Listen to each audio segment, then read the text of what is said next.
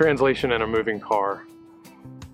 When I had arrived, about a month and a half into me living there, Tim said, hey, do you want to help teach this community English class that we created last year? You know, your predecessor has moved back to Hawaii. You're the new guy.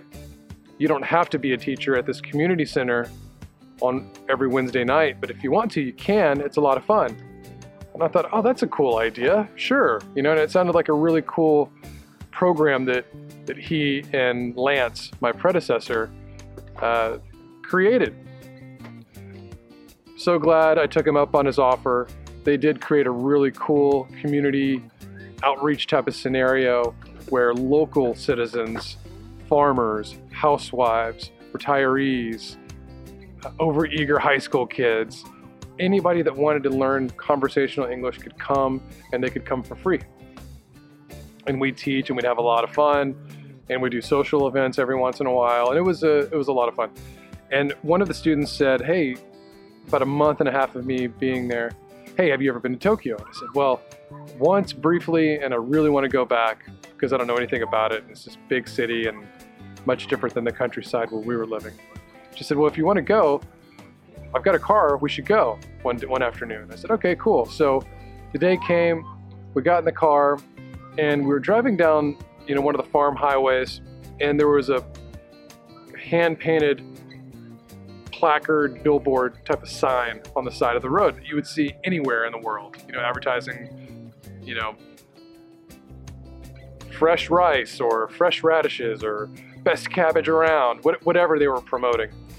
And on that sign there was these English words just crammed together, didn't make any sense. It was just nonsensical. And I was like, what is that? It was strange. And I'd seen that on some t-shirts, and I was like, what's going on? So, and my terrible Japanese and her terrible English, we tried to communicate and figure out the answer to my question about what was going on with those signs. The problem is that I didn't know how to say sign, like a billboard or an advertisement. I didn't know how to say that in Japanese, and she really wasn't understanding where I was going because we were driving.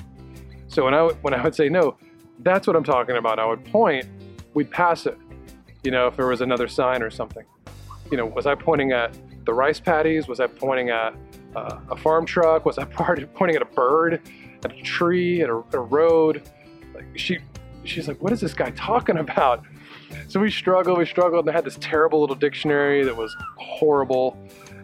You know, I found words like sign, like to sign a document, you know, sign, like, oh, it's a sign of good things to come, you know, like I just couldn't find like billboard, placard type of advertisement thing. And because I was curious why they were using those kinds of characters, English words way out there in the middle of nowhere. If no one read it and understood it, and even when native people read it, we couldn't understand it. I didn't really understand what was happening there. And she thought I was just the weirdest person on the planet. She was like, what is this guy talking about? Like, why does he keep pointing out the window? Like, what is he doing?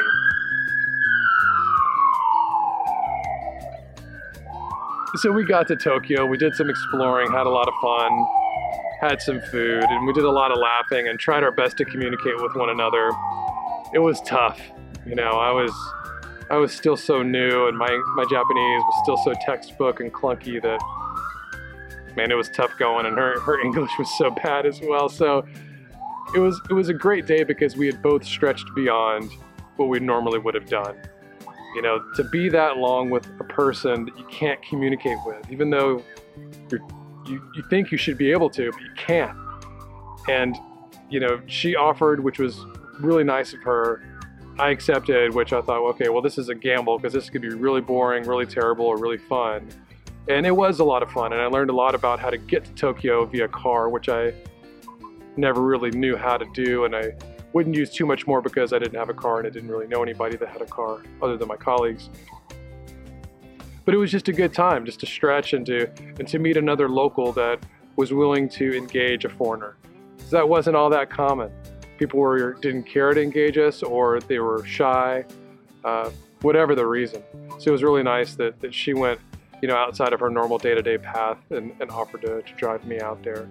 You know, in retrospect, I think, you know, maybe it's her way of thanking us for volunteering to do the English Conversation Club, the ECC, at the community center, for free every Wednesday night. Part of me says maybe she was trying to flirt a little bit. I don't know.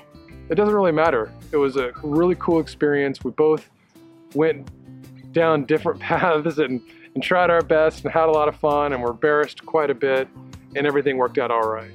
And years later, I'd still see her come when she didn't have to work. She'd come with her friend, or she'd come to the class and try her best, and we'd say hi and wave. And she's a really nice person, and it was really cool that she did that. And it was something that reminded me that whenever I see foreigners here in America, if I can help them, I want to, even if it's something simple like that.